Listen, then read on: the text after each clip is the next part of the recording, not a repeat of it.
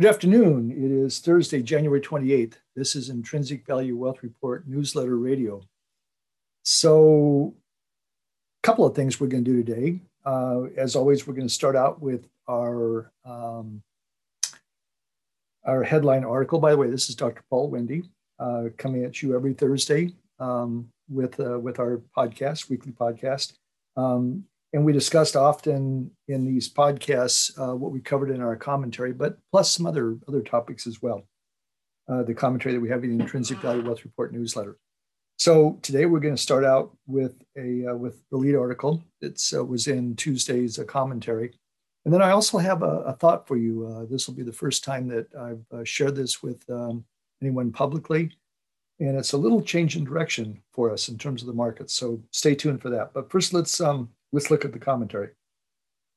So this commentary actually has to do with a question I had from a listener to the Bright Talk webinar that I did on, what date was that? That was January 20th, actually inauguration day. And one of the people that listened to the webinar had a very, very good question. I want to read you the question, paraphrase it a little bit, and then give you my answer to that question. And then we'll cover, as we always do, the market valuation, the economy, how to invest, and then, as I mentioned, a little change in direction from where we've been up to this point. So here we go. So here's the question. Your guidance is not to jump in because of the overvaluation of the market and the current PD ratios. So for existing fund investments that are returning at a pretty significant rate, should one consider moving to lower risk funds, contemplating an impending correction or reversion to the mean? Or as Fidelity's best investors have done, and I mentioned this in my in that webinar I did for Bright Talk, I told them the story about how Fidelity did a study to find out who their best investors are. And they have millions of clients and millions of accounts, and they wanted to go through and find out the accounts that performed the best over some period of time. What was the characteristic of those investors if they could figure that out? And so they were actually able to figure it out. They looked at all their accounts and they figured out who did the best. And the characteristic was, and I have this in an article which I'll reference here in my response to this question. So the response, the answer, what Fidelity found in their study is that their best investors had two characteristics. By the way, you probably don't want to have either one of these characteristics, because here's the two characteristics. Either the investors were forgetful, that is, they forgot they had an account with Fidelity, or they were dead. And so as this implies, these were long-term investors. They couldn't trade the account because either they couldn't remember they had an account, or they had passed on and the accounts were frozen for various reasons, as often happens in the States, and they couldn't trade it that way. So this makes the case for long-term investing, which is what we always advocate, which I've advocated for 39 years now, and continue to advocate. Long-term investing is what you want to do.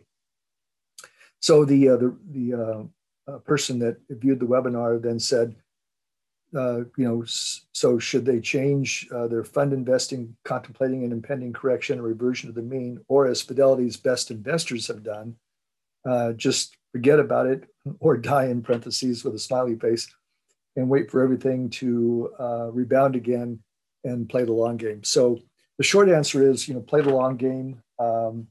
And so here's how I respond to that in a little bit more detail. And again, you can read in the commentary for this week, Tuesday's commentary, pretty much my exact response. So thanks for the question. It's a great question that requires a bit of discussion. So I said, I believe if you have a fund investment that is doing well, you should stay with it for the long haul. But keep in mind that we have seen and are likely to see more significant volatility in the markets over time. I'm not a market timer by any means, and have continuously counseled investors to stay with their long-term investment program, which usually means to periodically invest relatively steady sums into the market, example through monthly savings.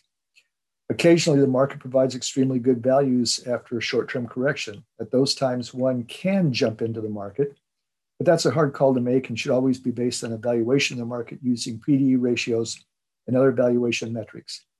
One such opportunity occurred for us in February of 2016 when we were able to purchase Apple at a significant discount to our estimate of its intrinsic value. I mentioned, by the way, I teach intrinsic value and discounted cash flow analysis, DCF, in my finance classes at the universities I teach at. So as for the current market valuations, even the most bullish market observers acknowledge that the markets are extremely overvalued. For the most bullish of the crowd, many of them are thinking, in quotation marks, it will be different this time, end quotation. My answer to them is this. It won't be different this time. It never is. History is very clear on that point. And for a more detailed discussion on this point, I refer to my December 29th, 2020 commentary in the Intrinsic Value Wealth Report newsletter for a further discussion. And the article, I believe, was called something like, "It's not this different this time." So that would be actually an important commentary to read, because people oftentimes think, well, it is different this time. It isn't, never is, never will be, or is unlikely to be. And you'll see my logic when you read the article, the commentary. Let me see. Okay, so for more on the market valuation, please see Advisor Perspectives. I have a link for that website in the commentary this week. And that's a very, very good website. I use that often in writing my own commentaries and just looking at the market and seeing how things are doing. But a recent analysis from Advisor Perspectives suggests, in quotation marks, the market is overvalued and somewhere in the range of 103% to 233%, depending on the indicator, up from 95% to 217% the previous month, end of quotation marks. Jill Mislinski writes that article, and she does a great job. She writes many interesting pieces. She's a very prolific author, actually. She writes a lot, and I always enjoy reading her work. So again, that link is in the commentary. You can access that and read that for yourself. There's no charge for that website, by the way. It's a free website. Then I go on to mention, I run a market valuation model for our Intrinsic Value Wealth Report newsletter commentaries. Those of you that read our commentaries on a regular basis know that it's called Stock Market Valuations. And again, I have a link for those every week in the current commentary. So I go on to say, I mentioned in my Bright Talk presentation the idea of reversion toward the mean.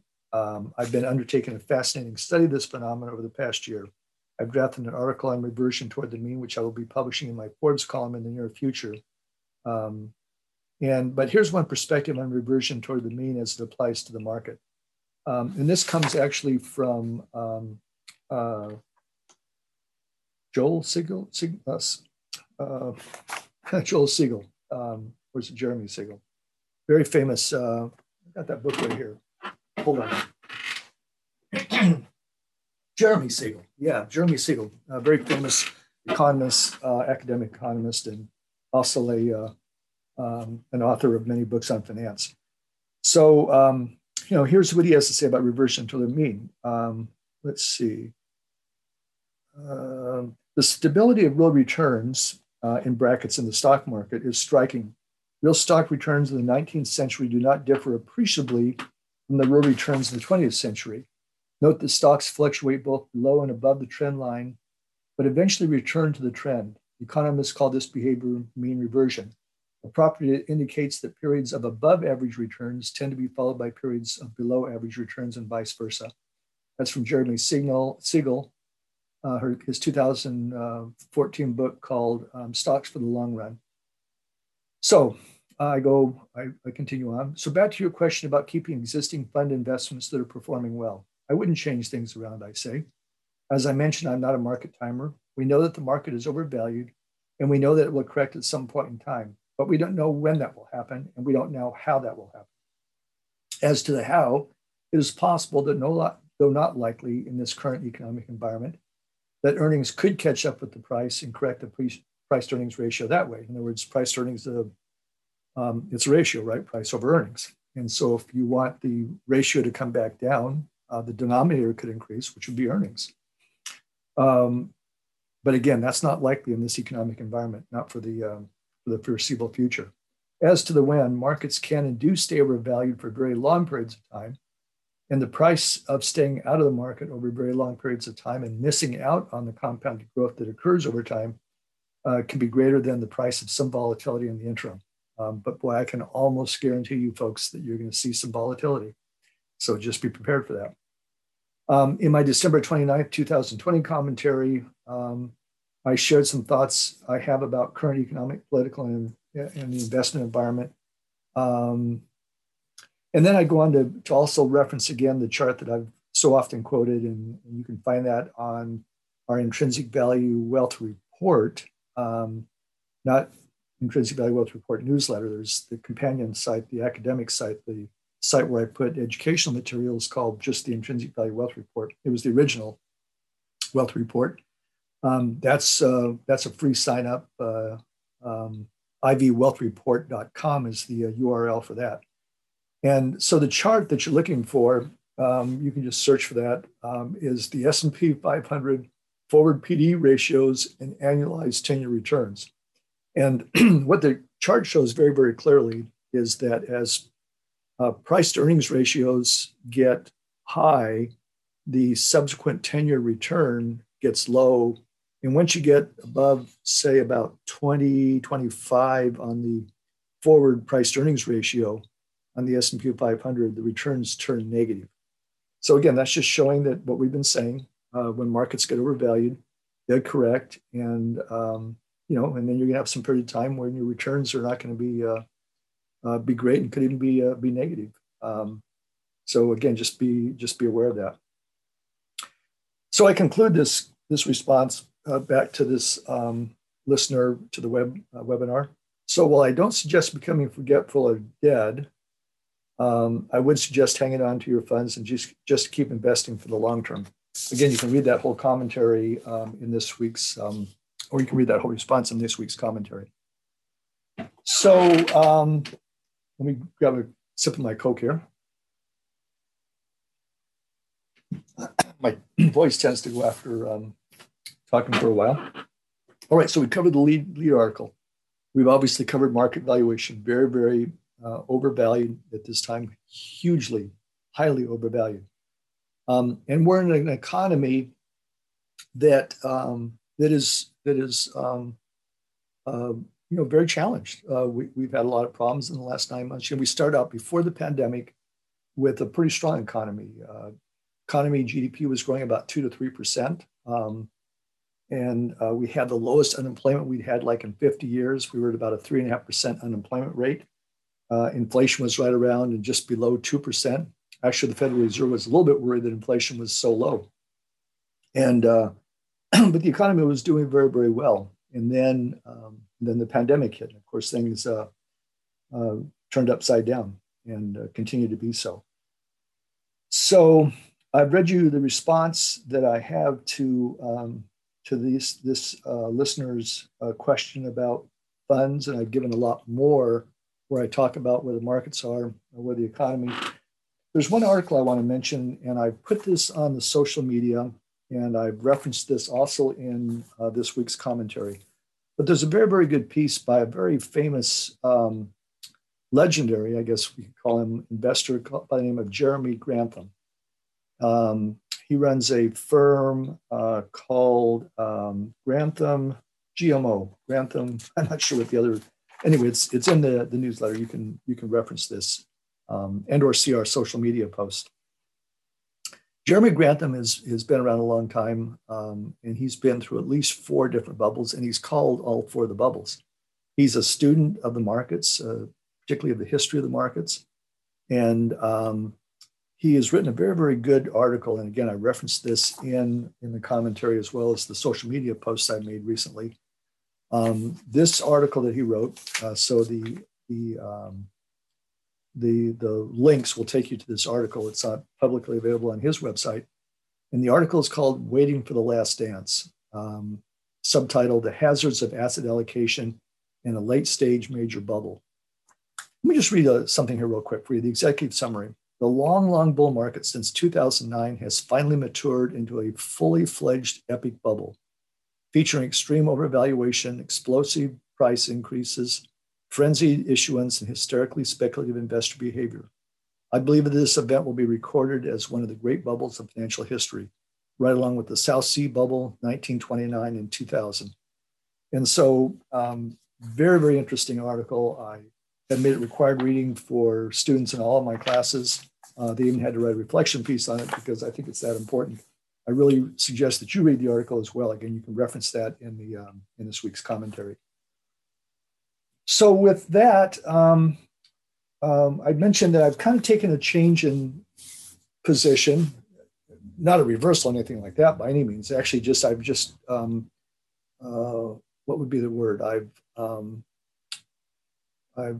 become a little bit more assertive, maybe is the word, a little bit more affirmative in my stance regarding the markets.